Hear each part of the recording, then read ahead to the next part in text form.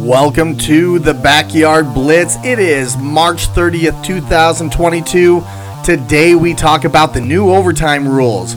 We rank the AFC West, and with the NFL draft less than a month away, we start talking about our draft crushes. Football is right here, right now. Let's get it. All right, welcome to the Backyard Blitz. I'm Brandon Peebler. That's Ronnie Eastham. Follow us on Twitter at The Backyard Blitz, at Peebler22, at Ronnie Eastham. Make sure you check us out on YouTube as well, The Backyard Blitz. And make sure you subscribe, hit those notifications up at the top so you know when we go live, when our new content's out there. Ronnie, how you doing, man? Dude, I'm doing great. Get closer to September to be even better, but doing right about. How about yourself? I'm doing good, man. I feel the same way. The wife put together a TikTok of a compilation of some of my reactions to the playoff game against the Cowboys, and I am thirsty for some football, man. It is the end of March, and I feel like we need something going. But we got the draft coming up in a month. We still got a lot of football that we got to talk about. There's a lot of things that have been shifting around, and not to mention – this actually broke about an hour before the show, but Bruce Arians, kind of shocking that he is retiring, stepping away into the front office, actually, from the Tampa Bay Buccaneers. What were your initial thoughts on this, Ronnie? I guess a little bit surprised just because we hadn't really heard any rumors or anything, but at the same time, he's getting up there. He's in his 70s. And I don't know. I think with all the rumors that we've been hearing of Brady wanting to go elsewhere, potentially trades and all that, I think this is just going to kind of add some fuel to that fire. But at the end of the day, I don't think anything's going to happen. Nothing's going to change or come of it. Yeah, what's interesting is normally coaches, like if they go to normally they're fired. Let's be honest there, and it's because their team's not doing well. But I mean, all intents and purposes, Tom Brady's coming back. They are going to have a competitive roster. So to me, it was kind of shocking that after, a couple weeks into free agency and about a month before the draft, that he kind of steps away and goes into the front office. Really leaving the team. I mean, they're supposed to be good. So it's kind of in a weird way. It's like, why would you step away from another opportunity to potentially win the Super Bowl? But he's not fully stepping away from the game. I mean, being part of the front office is great, but Todd Bowles is going to be taking over for him as the head coach, not an interim, like internal hire, which came out almost immediately as we were texting. Who's it going to be? Well, we had the answer. Bam, Todd Bowles. What are your thoughts there? He has had some previous coaching experience before. There's a reason why he's not a head coach anymore too. We'll see. And I think that a lot of the we've talked about this before when it comes to head coaches, to an extent, my personal opinion, they are a little bit overrated. Like, I've never seen a coach win with the Jets roster. I've never seen them win with backups as their starters. So I think Bowles will be fine. The defense, we'll see if he's going to continue to call the plays there or not. Who they're going to bring in as a replacement. The only thing seemed like there was no hiring process. It was almost like, I'm stepping away. This guy's coming in, done. So that was a little unusual. Typically you'll see maybe a few days where there's some rumors flying around. Hey, they're talking to this guy. They're bringing in this guy for an interview or whatever. And none of that happened. It was just seamless transition, which I think for the team, that's best. Just, the less off the field drama or storylines there are, then obviously the better for the team. Yeah, quite honestly, I don't think they'll miss a beat. He was already their defensive coordinator. I imagine that he's going to be still calling the defensive plays as the head coach. Leftwich, he's still there, so I think he's going to be calling the offensive plays. They still got Brady. They still have all those pieces. So I think it was a good time if Bruce Arians wanted to feel like he could step away. I mean, all power to him. Like you said, he's a pretty high intensity guy. So I imagine, his age and the way that he kind of goes after it a little bit might have wore on him a little bit. Kind of makes you wonder if maybe there wasn't some potential health issues there that maybe docs told him, said, you need to, tone it down a notch or two. And he's like, I can't do that. So I'm just going to walk away from Yeah, the and he field stepped away stuff. before. He's Yeah. done this before, so and kind of come back to the game too. So, wish Bruce Arians all the luck in the world. Congratulations on. I'm not sure what front office spot he's going to have. I imagine it might be something with the roster, maybe partnering with the GM potentially, but different transition there in Tampa. But this is why we're here, Ronnie. I am really excited. We had a spicy conversation about it the other day. We got a new overtime rule, and you have a perspective. I mean, your perspective of a Buffalo Bills fan, and is really kind of why the rule got revisited to begin with, was the Kansas City Buffalo Bills game. So I would love to hear your thoughts. I know that we're going to have a great conversation. Also, anybody that's watching, feel free to jump in on this conversation, comment. We'd love to bring them up. I want to know what your thoughts are on this new overtime rule. And I mean, I guess we should probably spell it out first, is that there's a new overtime rule in the postseason only, where both teams are guaranteed a possession. So for instance, the rule previously and in the regular season right now staying the same is, if the team wins a coin toss, they can receive the ball. If they drive down and score a touchdown, game's over. If they kick a field goal, then the opposing team has an opportunity to get the ball. Well, now in the postseason, the rule has now changed. The Kansas City Buffalo Bill rule, I'm calling it, where the opposing team, if let's say Kansas City, they go down and score a touchdown, rather than the game ending right there, Buffalo would have an opportunity to get the ball, go down and score a touchdown to tie it, or the game's over if they're unable to do so. What are your thoughts on this, Ronnie? I think I think you're pretty positive about this one overall, because that was like the main gripe at the end. Josh Allen should have an opportunity, and now he will. Yeah, I think it's definitely a step in the right direction. And like I said the other day, my opinion on the overtime rule is not based solely on that Chiefs-Bills outcome. It goes back years. I mean, I've been watching football since I was 12 years old, so not to disclose my age, but it's been a while. We see, and I've always hated the overtime rule. So this is a step in the right direction. At the end of the day, like okay, let's take that Chiefs-Bills game. I do think Chiefs go down and score a touchdown, obviously, and I think Buffalo does the same. The way that game was playing out, the way the defenses were gassed, I don't think it would have made a difference. In that particular scenario, it becomes sudden death again. So we're right back to where we started. At the end of the day, ultimately, what we need is equal possessions, regardless. Start them, and this was your idea, start them at midfield rather than the 25. And other than that, follow the college rules. It's not going to elongate the game. You're taking out the kickoffs and the punts, which are considered the unsafest parts of the game. So you don't have to worry about that. I think at the end, it just makes the most sense. Equal opportunity, no matter what. Get rid of this whole sudden death theory. But it says a step in the right direction. Yeah, I think now I mentioned to you, and this is what kind of sparked the conversation. As a fan, I love it. As a fan, we get more football. In that game particularly, I would have loved to see Josh Allen get an opportunity. As a former player and a competitor, on as far as the defensive side goes, you know that those guys are saying, you just got to get a stop. If you get a stop, we're not talking about this, right? And that goes for any one of the games. I definitely think for the entertainment value, it's huge. And we talked about it in our discussion. We have so many elite quarterbacks in the game right now.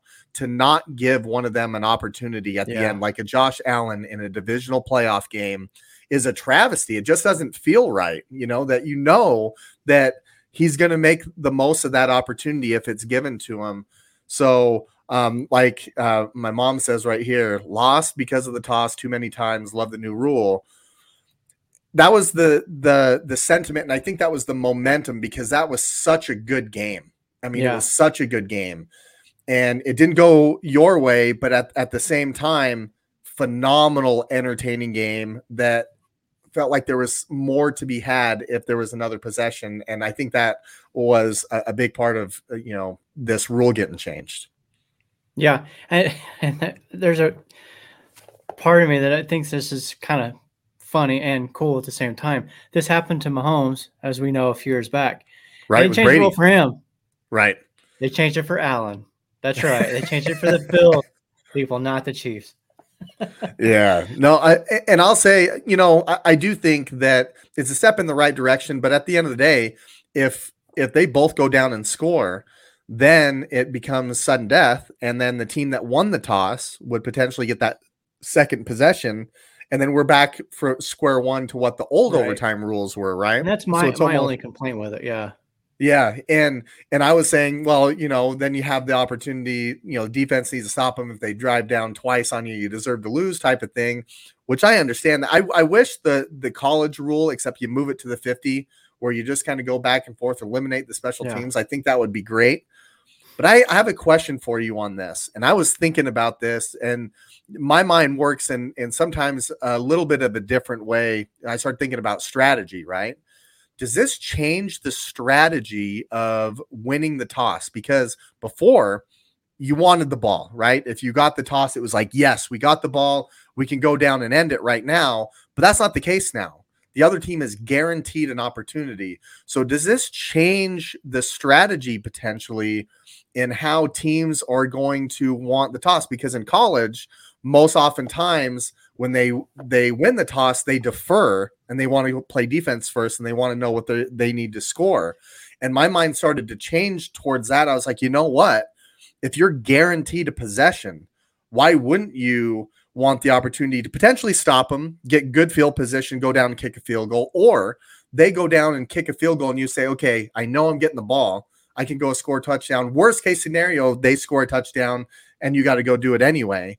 But you at least know what you need to get, because I feel like that second possession, you can almost get conservative if they kick a field goal, you get down there and you could go end it potentially. But then I feel like, and we've seen in this all too many times, you get in that 25-yard range, they don't really air it out. They'll start to run the ball, be a little bit conservative, and play that field position to get a really good chance at a field goal. Would this change your thinking about the toss and what you'd want to do in that scenario? Let's go back to the Bills and Chiefs. Would this change the scenario of what you'd want to do if you won the toss? So first of all, bringing up the Chiefs and Bills game that's a case in and of itself, I think. Before I move forward with that, I'm going to go back really quick. The whole idea of the defense needs to make a stop, I get that, but why shouldn't both defenses have to make a stop? So that's my thing on that. Ooh, you riled me up, Ronnie. They've had 60 minutes to do it. They had another opportunity to do it. I know. Both teams had opportunities, and neither one of them could do it. So anyways, I think the coin toss in overtime, it's going to be a case-by-case basis. If you're in a defensive battle and your defenses, both sides are dominating, I think, it makes sense maybe to defer. But in the Bills-Chiefs game, the way that was unfolding and the way the offenses were just going up and down the field at will, I think you want that third possession, if you will, that goes to the team that wins the coin toss. Because now you've put yourself in a position where you're probably going to go down and score a touchdown. The way things are going, they're probably going to score on you. Now all you need is a field goal to get the win, and you get that second possession for your offense as opposed to the other way around. So I think it's just a case-by-case basis. If the defenses are dominating and playing really well, maybe you defer and try to get that field position off the punt. Yeah, I really think that I mean, you're absolutely right. There's a lot of those calls that it goes into the feel of the game, right? Yeah. And with this, I mean, when you really take away that aspect of it, which is a big aspect, but you want to know what you need, right? Like just like in the college game, you know for a fact you're going to get that second possession. You know it. And you're at the 25-yard line. You want to know if I need a field goal or do I need a touchdown? Because it changes. It changes how you go about calling plays when you're down there. You wouldn't go for it on fourth down if you knew all you needed was a field goal to tie, right? You're not going to go for it because you're going to try to kick it. So I definitely think we're going to see some coaches be really aggressive. Brandon Staley probably. Yeah. Yeah. Well, he and say, hey, I trust our defense, but if they don't get it done, at least we know what we need. And then I trust Justin Herbert. I can see that aspect of it. But this is all in the postseason. And when we have postseason football, I imagine that there's a piece of it that goes into where they're playing, what the weather's like, who's what they're doing that day. So I think it's going to be It's going to be different. It's not going to be the default. Yes, we'll take the ball. Yeah, I think that there's going to be differences. There's going to be some differences. I'll be curious to see how many teams actually go for that field goal on that first possession, though. Or will they be more aggressive and be like, no, we're not settling for a field goal? I know it's maybe, let's say it's, I don't know, 4th and 6, and you've got a 35-yard field goal lined up. Do they like, okay, I know the other guys are getting a possession, so do I go for it here? Do I risk it? Or do I think that's going to be another dynamic too. I think you got to kick there. But you're right. You're right. What if you're on the 1-yard line? I mean, 1, 2 inside the 5, right? And you have an opportunity to score a touchdown. And I feel like before is they would go for it. Let's try to end it. We can try to end this right now. If we don't, they get the ball at the 5. Now, one thing I'm kind of unclear on is if you get a stop, then they would get the ball at the 5. So I would almost still go for it because you have the field position and kind of stats show that if you're backed up against the 5, you're more likely to get a stop and better field position to get a field goal. And here's a thought. Instead of doing a kickoff, just keep the kickoff, but kick off for both teams. So you get one possession, team kicks it off to you, you get a field goal, touchdown, nothing, whatever. Don't punt it. Now you kick it off to the other team. Take the punt out of the equation and just start fresh with both possessions. I think that'd be cool. Yeah, that would be different. But then you have the defenders getting real pissed then. Hey, we stopped them. That's why we stopped them. We wanted the field position. You know what I mean? Then they'd be all up in arms. They stopped more up in arms than if you get a stop. Yeah, you're not about them. You don't love defenses. I get it now. I get it. You just want the offensive guys running around. I'm just trying to find the most fair option. And at the end of the day, started at the 50-yard line and just college rules from that point. I think that's the best way to go about it. I mean, when you think about that, if you think about you take the kickoff out of it, you have the coin toss, whoever gets the ball first, instead of the 25, you put it at the 50. They're just outside field goal range. It still puts an advantage to the team that has a really good kicker, i.e. the Baltimore Ravens that can kick a 66-yarder, right? But most likely they're outside of field goal range. They have to earn their way into field goal range and go from there. And then the other team has the same opportunity, right? And then if they do the same thing, boom, go right back to it. Yeah. And I just think it takes away. I mean, think about all those plays that it's going to take to get that 25 yards anyway, right? To the field position. I just think it would be a really neat way to go about it. And I just think about that Chiefs-Bills game. That game might have gone on forever, potentially, if you gave them at the 50. But man, which is exactly what college does, the 2-point rule after that first round of possession. So that in theory shortens it up. And for the most part it has. I do believe there was one game last year that actually went like 7 overtimes, even with that 2-point rule. And I don't remember the teams, but it was insane. So it's still going to happen sometimes, even with that type of a rule, but it's unlikely, not like it used to be.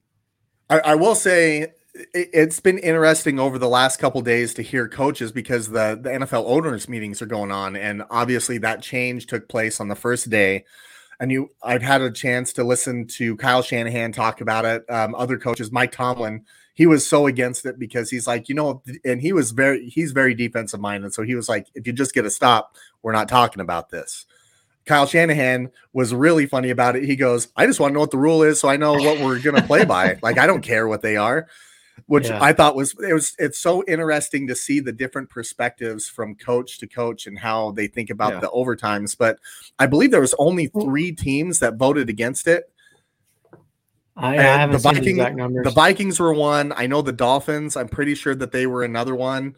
And our buddy Scott, we were in a text thread, and he said, I can't believe that the Minnesota Vikings voted against it. And I made the joke of, well, they probably just saw postseason and just figured it wasn't them.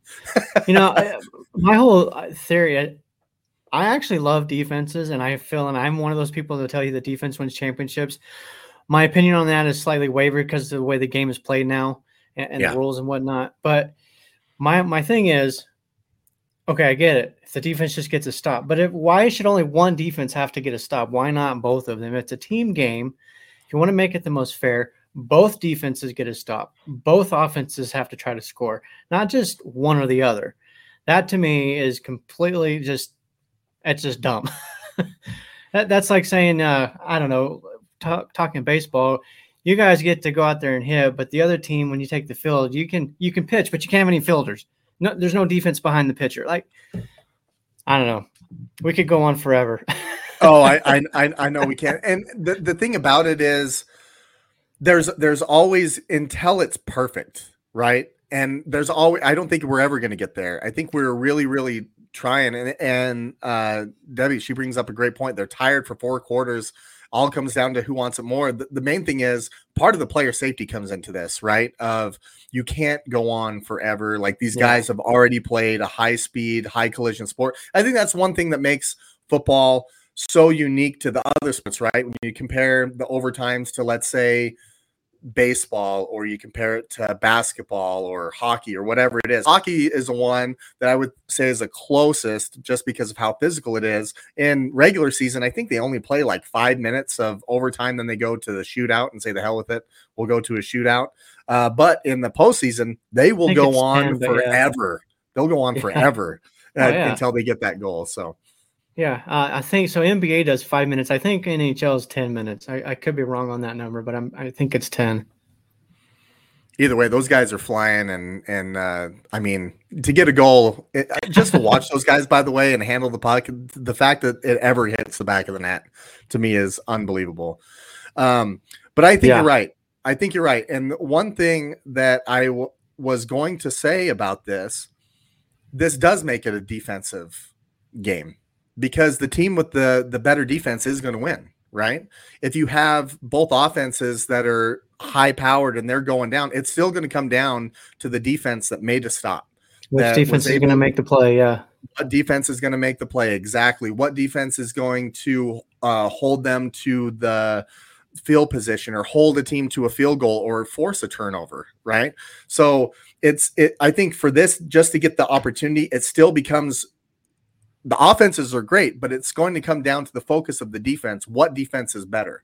Is it going to be the one that obviously gave up the touchdown? Now your turn. Are you going to be able to get the stop or not? And I think, and then if they don't, look at it, it's back to the offense again. Absolutely. So it's going to be awesome, and it's for the postseason only. And I think it's perfect for that. I think it's absolutely perfect for it, with the amount of elite quarterbacks that are out there. It's a travesty for them not to get an opportunity in overtime. So I love it. I'm excited. I hope that we get to see it, right? In the playoffs. I don't know. There hasn't been a lot of opportunities. I think it's like maybe one every postseason where they go down and they end it with the touchdown. And that's just been the last couple of years. I know it might be down to just a handful of times that it's happened, but it's going to be one of those things that when it happens, that game is going to be amazing. We already know it because it's in overtime. They went down and scored a touchdown. And you want to talk about high pressure situation in the playoffs, you have to go down and score. Not hopefully you go down and score a touchdown and try to end the game. No, you have to now. Yeah. Like 4th and 85, it doesn't matter. You're going to have to try to pull something out to get those are the done. Types of drives that separate the good ones from the greats, for sure. I'll tell you what, if there's a pass interference called that, sets up, oh my God, I can already see just that pressure. But Dawson, you're right. I don't know how they're going to get rid of the ties in the regular season. I hate them. They don't happen often, but when they do, it's just like, man, we played an extra 10 minutes and that's what happened. And the teams always like drag down that time too in the regular season. So I think they're going to eventually have to fix that. And maybe if it works this upcoming postseason, that it will be something that they go, okay, that was awesome. We got to have this in our regular season product. You imagine a Monday night game that goes down like to that. Yeah. That's going to be pretty cool. But yeah, I agree. Get rid of the ties. I hate them. They got to figure out a way to do that in the regular season for sure. So next up, we got the AFC West.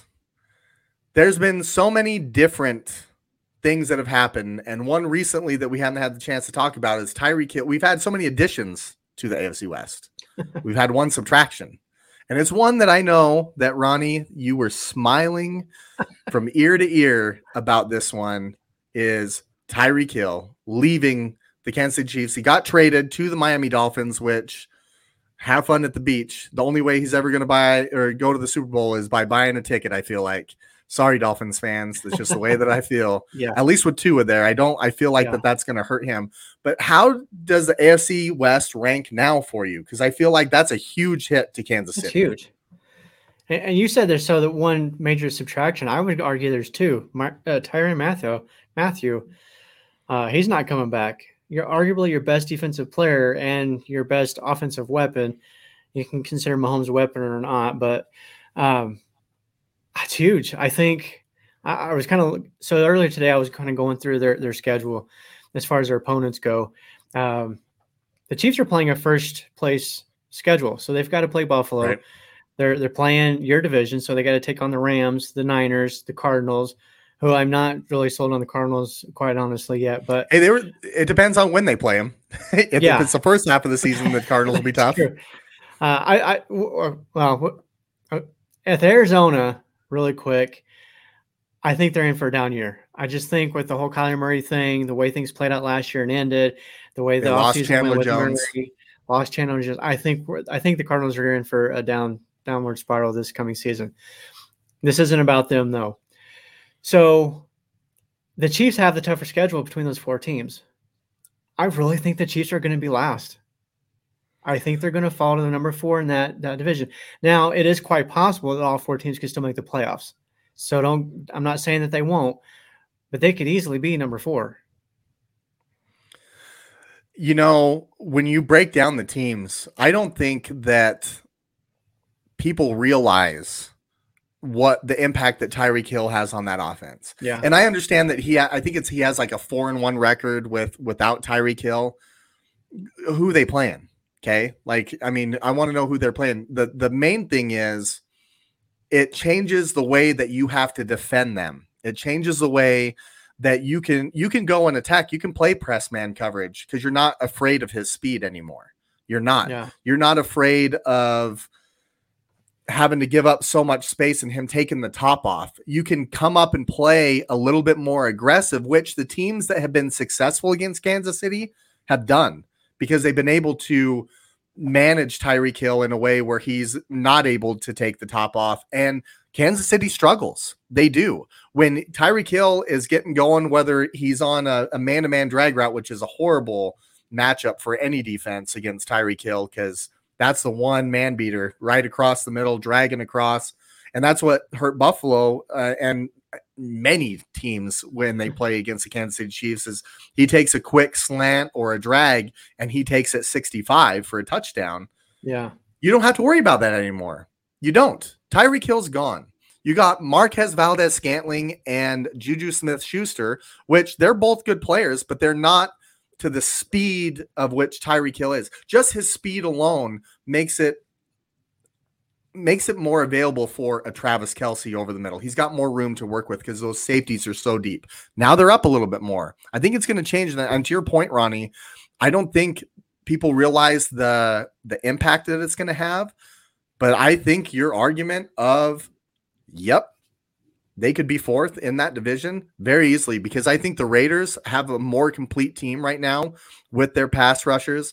I think the Chargers have a more complete team with their offense and pass rushers. And if you look at what Denver's done, they were not that far away. They added a really good quarterback to a really good defense and a team that can pound the ball. I think Kansas City's going to get smacked in the mouth next year. And I said this at the beginning of last year. We saw Kansas City go. What were they? 3-5 or 4-5 early on in the season, and then came back and went on a run. They struggled in the early parts of last year too, and I just think that without that dynamic speed from Tyreek Hill, it's a completely different offense. They're not going to be able to gun it down the field and have all that space because it's just simply not there because he's not taking the top off. Yeah, I absolutely agree. Even like Kelce, he's not going to be able to operate the same way as before. And yes, Mecole Hardman has similar speed. He's not quite Tyreek Hill's speed, but he's fast. But he doesn't have the route running that Hill has. So, I mean, we've seen Olympic sprinters in the NFL all the time. The Raiders are notorious for drafting speed guys. That doesn't always work out. But when Right. you pair that with some route running ability, that makes a huge difference. And that's what you get It with does. McCole Hardman. He can run, sure, but he doesn't have that that route, the route tree down the way that Hill could master that thing. So I think it's going to huge impact to them. And like I said, without Tyrann in the backfield of that defense too, it's not going to be pretty. It's not. I mean, in fact, when they were playing Buffalo, I believe Matthew came out of that game early with an injury, and that's kind of when Buffalo just started shredding them. So I think that's going to be a huge loss too. He was the centerpiece of that secondary.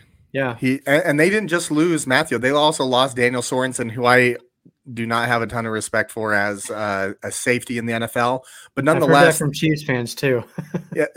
they also lost, his first name, Shadavius Ward. Yeah. To the Niners, with Shavarius, to the Niners. So they're already 3 pieces of their secondary gone. They're having to replace. Okay. And they already couldn't hardly stop anyone. Yeah. And not only that, but now they're going to have to, like, the receivers, Tyreek Hill's gone. They lost some pieces. Okay. Yeah. And that's the thing. The NFL is built to have teams at the top for an amount of time and have all this parity. Well, the Chiefs have been up there for a while. And I think we're starting to see some of those pieces go.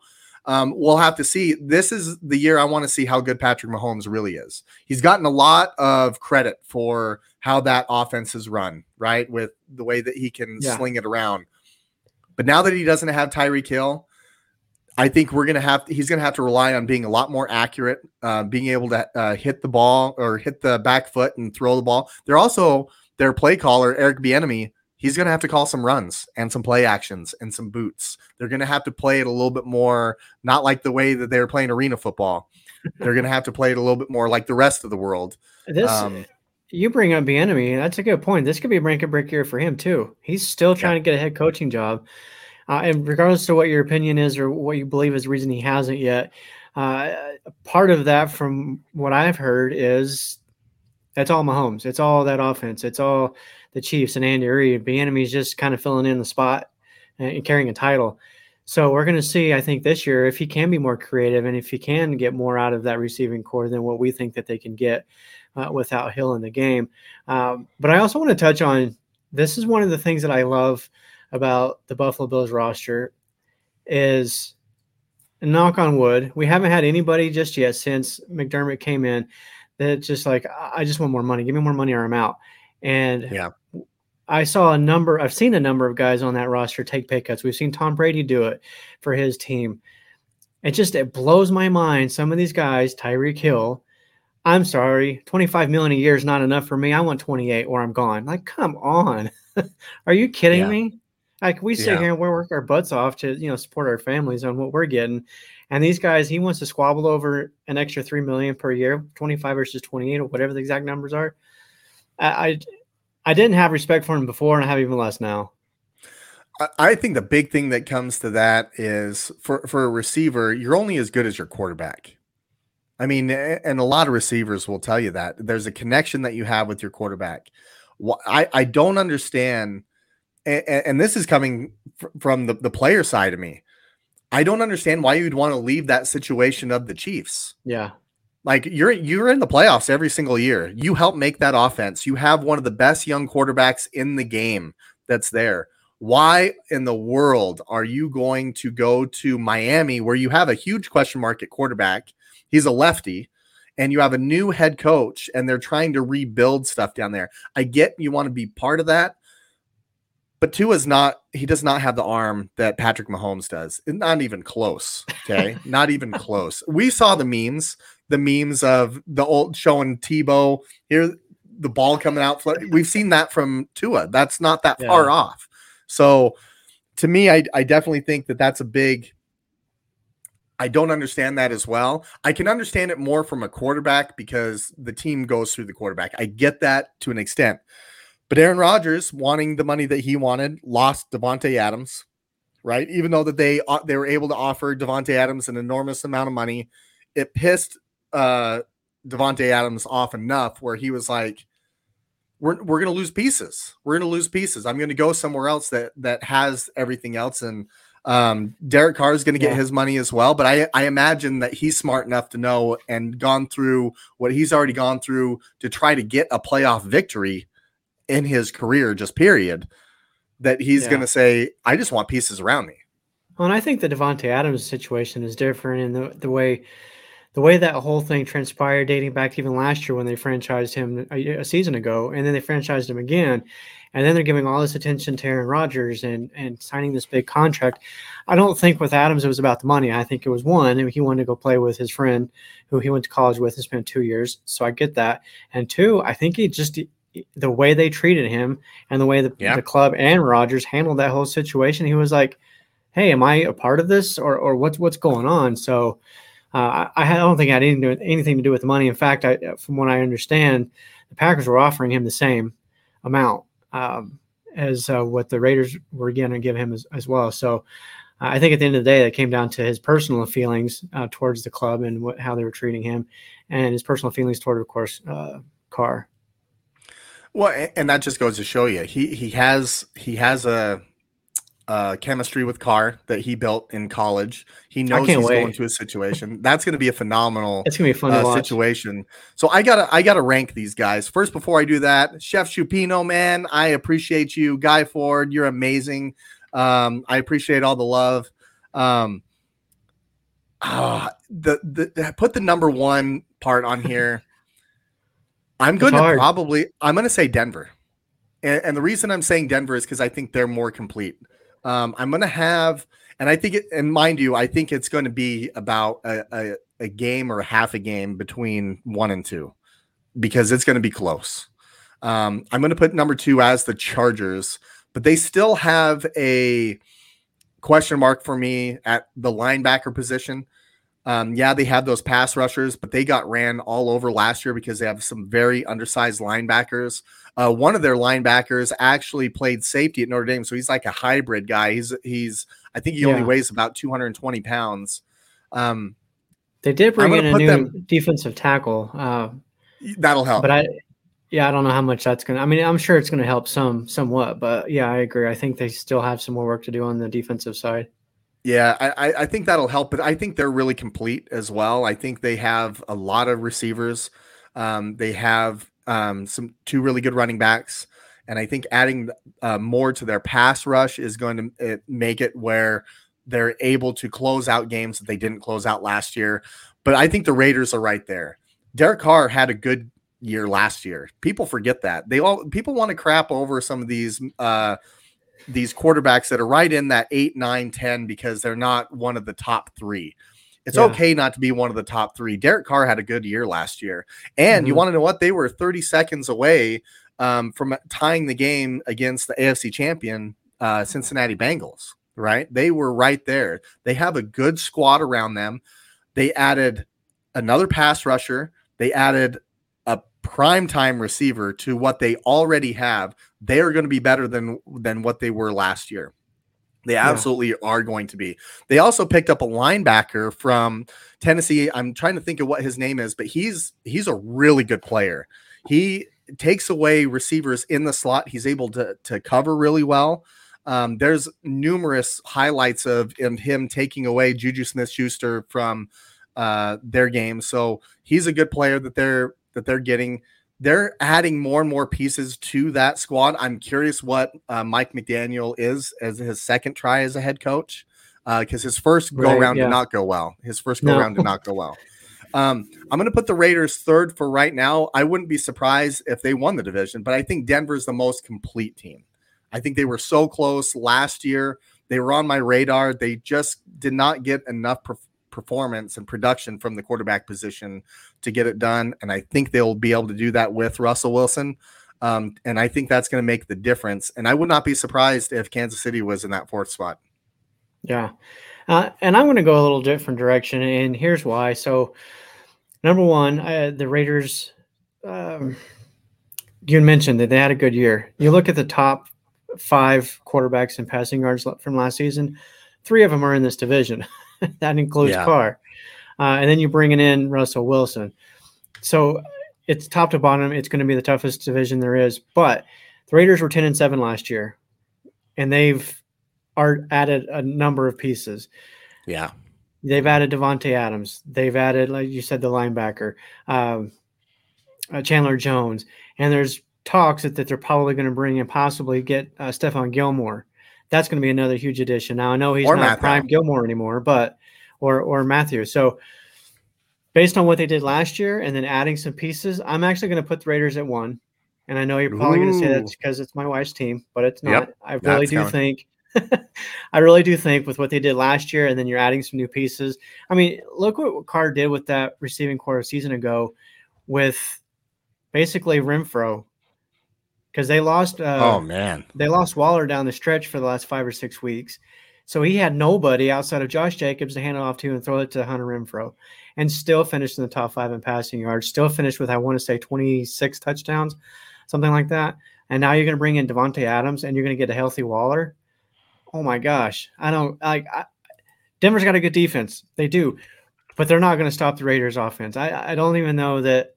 And especially with the way the game's played today, I hate to say this, but I'm not saying the defenses are irrelevant, but the rules make it so hard to play defense now that it is becoming more of an offensive game. And the teams that can stand up offensively are most likely the teams that have the advantage. And so I got to put the Raiders up there, number 1.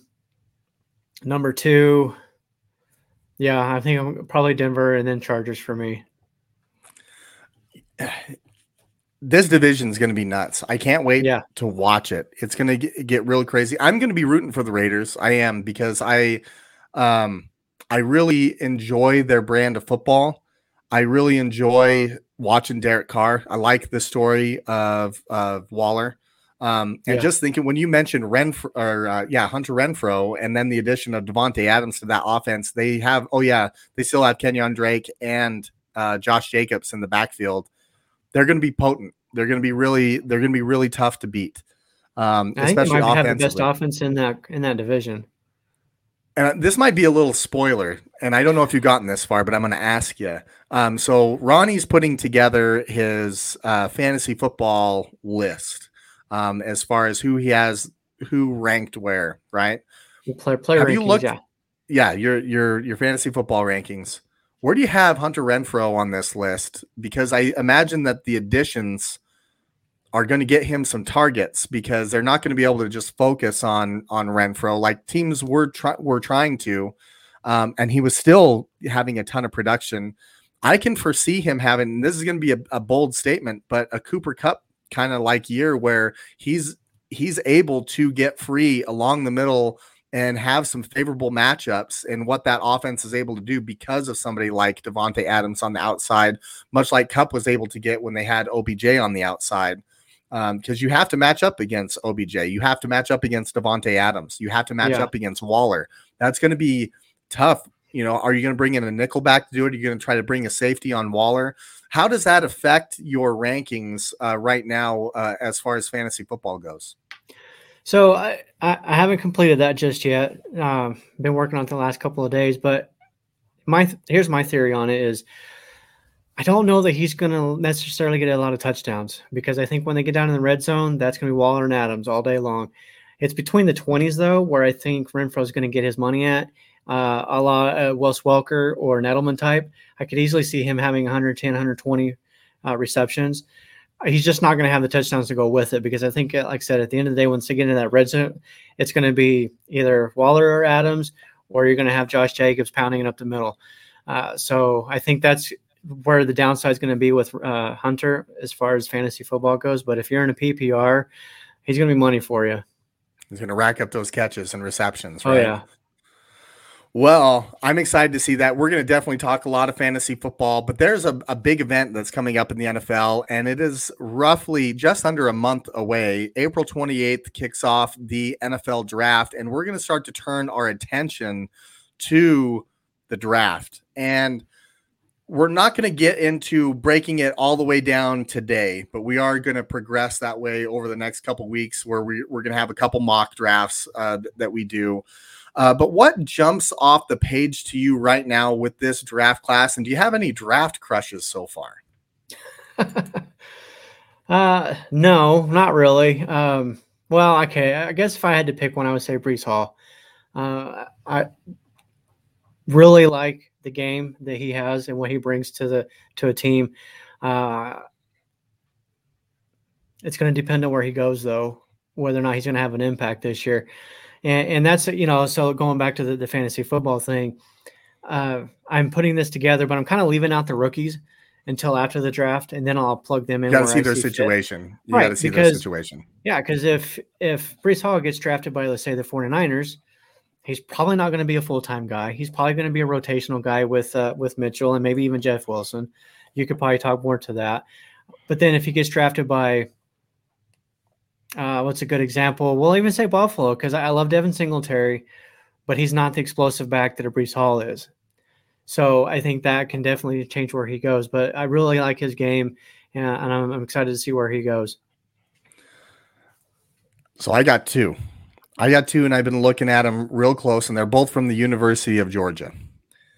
Shocker on that one. I mean, they won the national championship. Yeah. I followed Georgia pretty close because my buddy Mark Judway is a huge Georgia fan. But they have an outstanding group of young men that are coming out that are eligible for this year's draft. The first one is Jordan Davis. Yeah. Now, Jordan Davis plays interior line for them. He's a defensive tackle. He's 6'6", 341 pounds. This guy ran a ridiculous 40 at the combine. I want to say that it was like a 4.78 or something like that. From an interior defensive tackle is, let me tell you, nuts. That's scary. That's a Prius, like going at you, man. He's extremely big and athletic, and I want to see him go to a scheme that's able to really utilize his talents, because I think we see a lot of interior defensive linemen that have Javon Kinlaw's one where they're a lot like tight ends, where there's so much technique that goes into their handwork and how they're able to get hands off them and be able to gain leverage. And usually there's a really steep learning curve, but with a talent like Jordan Davis, I think that he can have a really big rookie year. So I'm curious to see where he's going to go in this draft. And I actually think that he's going to go pretty high up there. The next one that I have is the running back from University of Georgia, and that's James Cook. This is Dalvin Cook's brother. He is explosive. He's really explosive, and he reminds me a lot of Dalvin Cook when he has the ball on his hands. And I think if he gets into the right scheme, matter of fact, you mentioned San Francisco, I don't know if they're going to be in the running back market or not. It wouldn't surprise me, because right now they have 4, and usually they like to bring in some competition. That fourth person right now is Hasty, and he was an undrafted guy out of Baylor, I believe. And he's been hit or miss, but I think an explosive player like a Raheem Mostert that they just lost to the Dolphins, I think that they might try to replace him potentially if a James Cook fell that far, which I don't think he will. But if he did, I love him in a scheme like that. I love him in a place that has a really good quarterback that's able to utilize him in the passing game, because he can not only run between the tackles, but he can run really well in a zone scheme. He can run really well in where they can match him up out there at slot receiver or even on the outside, and he can run routes. He's that good of a football player. They didn't utilize him that much in the University of Georgia because they had another guy that's in here, Zamir White, who I'm actually really high on. But I think James Cook translates a bit more to the pro game than Zamir White does at this point. We've just seen that from him. So I'm excited about him. The only thing that I see from him is the yards after contact. But I think that'll be something where you get him into space, you don't have to really worry about that because he's got blazing speed. Yeah, I can certainly get on board, especially with the running backs, because that's the one position that typically year one they can contribute and have a meaningful impact right away. We've seen rookie of the years come out of the backfield at the running back position. I do have concerns with Jordan Davis, not not in his future necessarily, but I have a concern that he's going to rely too much on his physical abilities. Because you mentioned a while ago, the technique. There's a lot of technique that goes into it. And these young guys tend to rely on their physical abilities too much. And they get in there and realize, oh, crap, all these guys are physical. I can't outrun all of them. I can't all these guys are freaks. All of them. Yeah. So I think it could potentially take him a year or so to start to learn that and learn some of those techniques and some of the hand fighting that goes on in some of those moves. And how to set up offensive linemen for your secondary move and things like that. So we'll see what happens with that. I did want to bring this up, though. You're talking about the draft. And so we know that the quarterback position is not one of the – I was going to say, we haven't talked about quarterback yet. Yeah. So I actually found some information, and I'll give credit. It's of course, it's from ESPN. But Todd McShay and John Parolin put together this chart here listing out 7 quarterbacks. And I was kind of like, okay, I think Malik Willis is that guy that if you can develop him, he's got the physical skills, he can run, he's got a good arm, blah, blah, blah, all of that. But listen to this. His QBR when pressured, 2.5 a season ago. Total QBR when blitzed, 42.2. The FBS average the season ago was 11.2 under pressure and 66.6 when blitzed. He is way below those numbers. And this is Malik Willis you're talking about? Malik Willis, yeah. Yeah, I went back and watched his game against Ole Miss, and because that's the one top 20 opponent that they faced all season, and they sacked him 7 times. He did not handle the pressure, and that's coming in the NFL. So looking at that, I had some concerns. In fact, they listed some names here. So they've been doing this little table for the last few years now. They've had 34 total quarterbacks. And in that group, they had Clayton Thorson, Daniel Jones, Jarrett Stidham, and Nate Stanley. All 4 of those finished in kind of the same realm as Malik Willis. Only one we know is Daniel Jones. Yeah, and he may not be a starter much longer. Yeah. So, and really the whole group of them was like that. Kenny Pickett, and here's a name we haven't mentioned, and I don't know if I'm saying this last name right or not, but Bailey Zappe or Zappe. Yeah. He's actually pretty good. He has an 18.8 against the total pressure or total QBR, 18.8 when pressured. 86.6 against the blitz. He's number 2 behind Pickett. Ritter had a really good QBR when blitzed as well. So there was a couple of guys in there did really well. But, I have my worries about Malik Willis now. I'm a little worried, a little concerned for his future. I was watching some film on Malik Willis, and I think people get excited because he's able to get himself out of trouble, but you have to remember that he got himself into trouble. And I'm not talking about off the field. I'm talking about on the field when he's pressured, right, or blitzed. There's a lot of times where he relies on his athleticism to get himself out of situations where he didn't trust what his eyes saw. Where he didn't pull the trigger, and then he makes an unbelievable play, and everybody goes, well, wow, that's awesome. Well, let me tell you something. That doesn't translate to the pro game because, as we mentioned, all those guys are freaks. All of them are fast.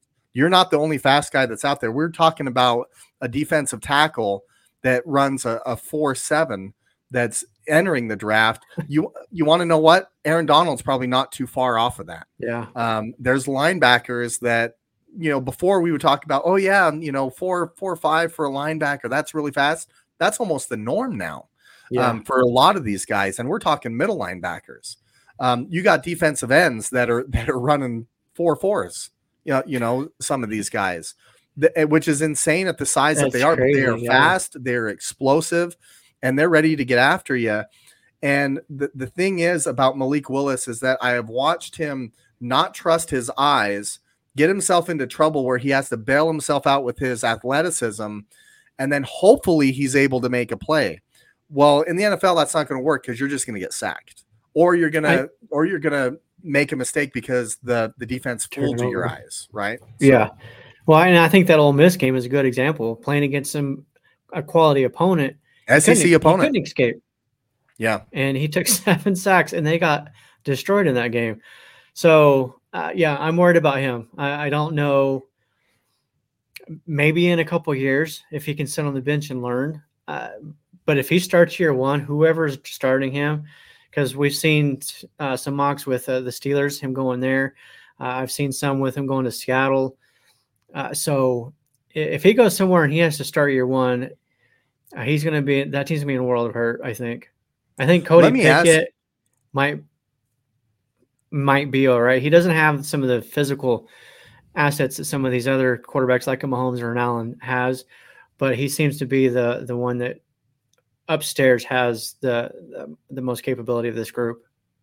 Now, we have mentioned that this particular group, and this, we're not here to like slight them and say, hey, they're bad football players and none of them can turn out to be excellent pros. We're just trying to take from, let's say, last year's crop of quarterbacks. I think the top one in this group would probably be like QB6 in last year's draft. Because last year's draft was absolutely loaded at the quarterback position. Let me ask you this, Ronnie. Is there a quarterback that you feel like would be able to step in day one as a starter and have some success in the NFL this next year as a rookie? I think if you pick it, and I'm not saying that he would out of this group, if I think he would do that. A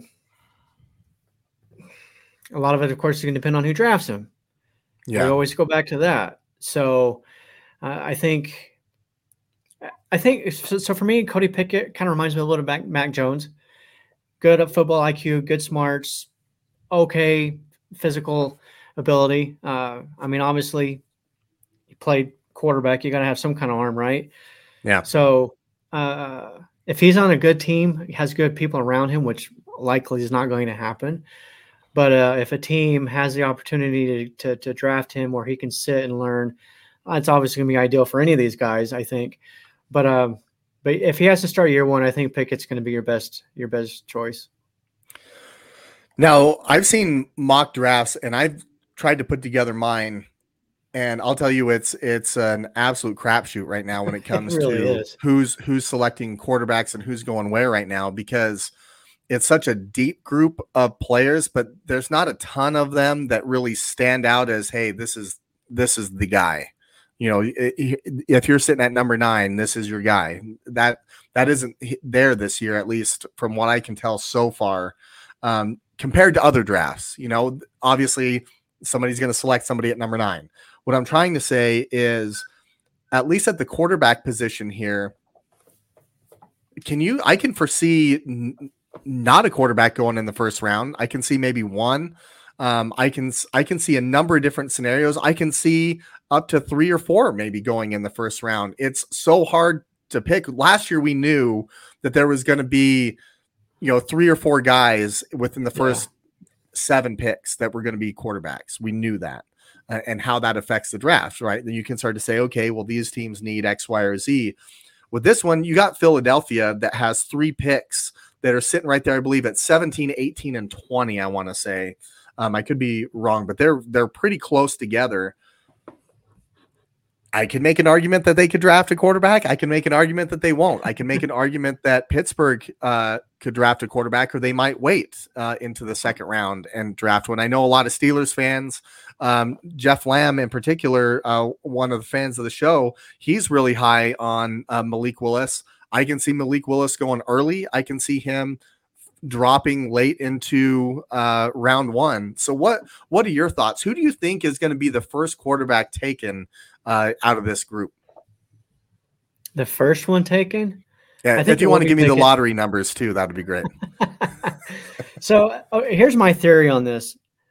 Initially, we were saying this could be the first time in a while that we haven't had a quarterback taken in the first round.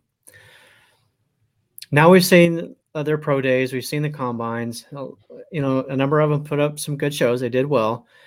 They didn't necessarily wow anybody other than Malik Willis. Here's my thought, though. We know that this draft is deep in wide receivers. We know it's deep on the offensive and defensive lines. Running backs typically last into the second or third round as well, and you can find good ones even later than that. because of the depth at all these other positions, I would not be shocked if we have 4 or 5 quarterbacks go in the first round, because teams can look at it like, well, let me go and grab this guy now, and then I can pick up my wide receiver and my offensive lineman and my defensive lineman I need in the second, third, and fourth rounds, and then maybe there's a running back out there in the fifth round that I can grab. So for that reason, I would not be shocked if we have 4 or 5. And if you wanted to ask me right now, I think the first one, just kind of looking at the draft order, man, it could be the Giants. You got the Giants and Carolina at 5 and 6. Carolina is still a possible destination for Garoppolo. So if that happens, I think Carolina's out of the running. So that would put us with the Giants, and then probably Atlanta would be the next option at 8. Who do you think that I think Malik is going to be the first one that goes first. I think he's going to be the first. I wouldn't be surprised if Desmond Ridder jumped up and somebody traded up to get him because they wanted to make sure. I wouldn't be surprised at that at all. I think you're absolutely right, though. I think you hit the nail on the head. I think your mid-round draft picks in this particular draft are actually more valuable than they have been in the past. And I don't think your first rounders are as valuable as they have been in the past, which makes this such a difficult draft to go off of. We will, by the way, those that have been asking last year, I did a mock draft challenge. We are going to have that again for the first round only. I will be shocked if we get 5 correct in this year's mock draft. Last year, we had some really, really good one. I think we had 89 submissions last year. So I'm hoping that we get that. We will talk about, Ronnie and I are going to figure out a prize. We'll have one solidified by next week that we can kind of start to advertise a little bit, but we will have that. But I'm going to tell you, I can see Malik Willis going early to a team like Carolina. They're used to having a quarterback there that has athletic ability. The Commanders are another team that I think, I don't think that they will trade up, but I wouldn't be shocked. They're in a good position with Carson Wentz there. I wouldn't be shocked if they took a quarterback. I wouldn't be, because they have the ability to. They have Taylor Heineke. Why not? Why wouldn't you add another guy to that room that at least has the ability to sit? Because this is one of those groups that I think would benefit a kid to kind of sit back and watch the program for at least a year. I wouldn't be shocked if Philadelphia picked one. I wouldn't be shocked. Obviously, Pittsburgh takes one. I think even have Minnesota at 12 could potentially grab one. Yeah. I mean, Cousins isn't getting any younger, and his contract certainly isn't getting any smaller. Or cheaper. Exactly. That's my point. He's just on a 1-year deal, right? Going into this year. So he won't be under contract most likely unless they do some sort of deal with him. So I think that's a good spot. Absolutely. I think that would be a good spot for one of these rookies where he could sit for a year. I don't know. And then you've got maybe Miami. I don't know. They seem to be pretty sold on Tua, even though the rest of the world's not. But okay, the rest of the world outside of Miami. Sorry. I honestly don't think that. I think that's just kind of trying to give Tua the benefit of the doubt a little bit. But I think I'm not sold on him either. I wasn't sold of him coming out of the draft and him being picked as high as he was. I've never really been that high on him. Yeah, he played great at Alabama, but that's Alabama. You're going to look good at the quarterback spot. Here's the thing. So, and especially with quarterbacks, I've learned, particularly over the last few years watching Josh Allen, you can't always just go off of the first year or two for a quarterback, right?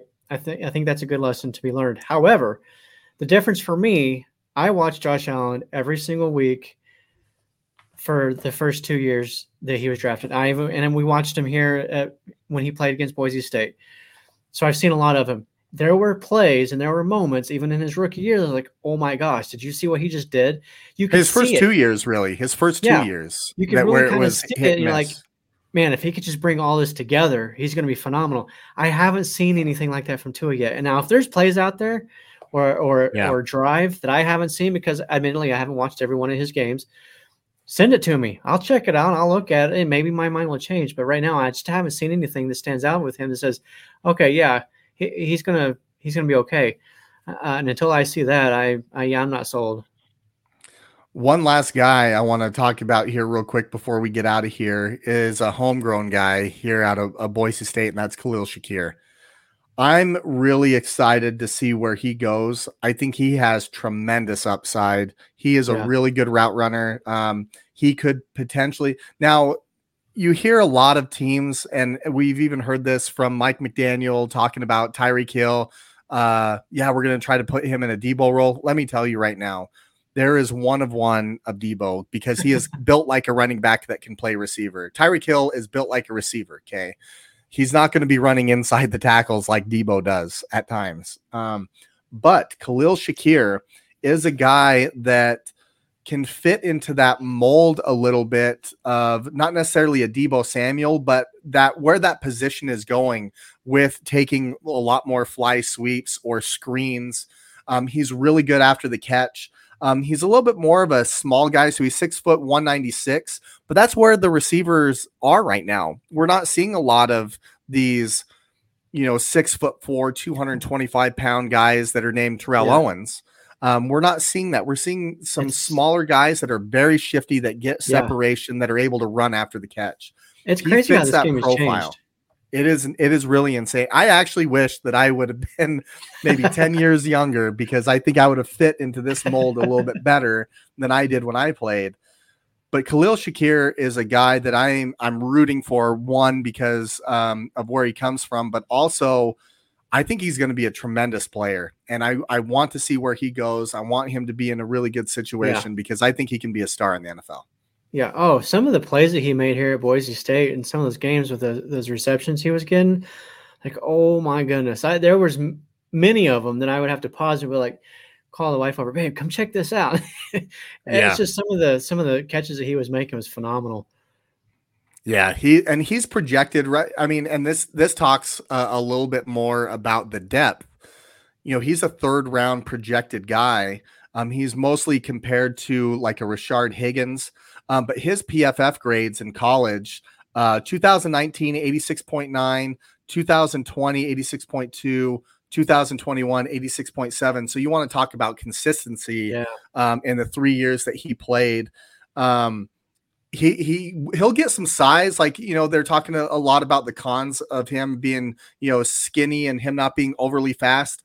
Listen, let's not forget that Jerry Rice ran a 4.6 at his combine. It's not always about the 40 times, which, by the way, he had a tremendous 40 time, by the way. He really did. Devontae Smith weighs like 100 pounds, so that doesn't seem to be an issue the NFL isn't what it used to be, where you have LaVon Kirkland ready to knock your head off running a slant. You're not going to get hit. It's about how you're able to catch the ball and run. Yeah. Oh man, boy. Bring that guy up. Antonio Brown twitched somewhere right now. He's about to commit a misdemeanor. I'm sure that's a bad joke, but true. That's terrible. It is, but right up his alley.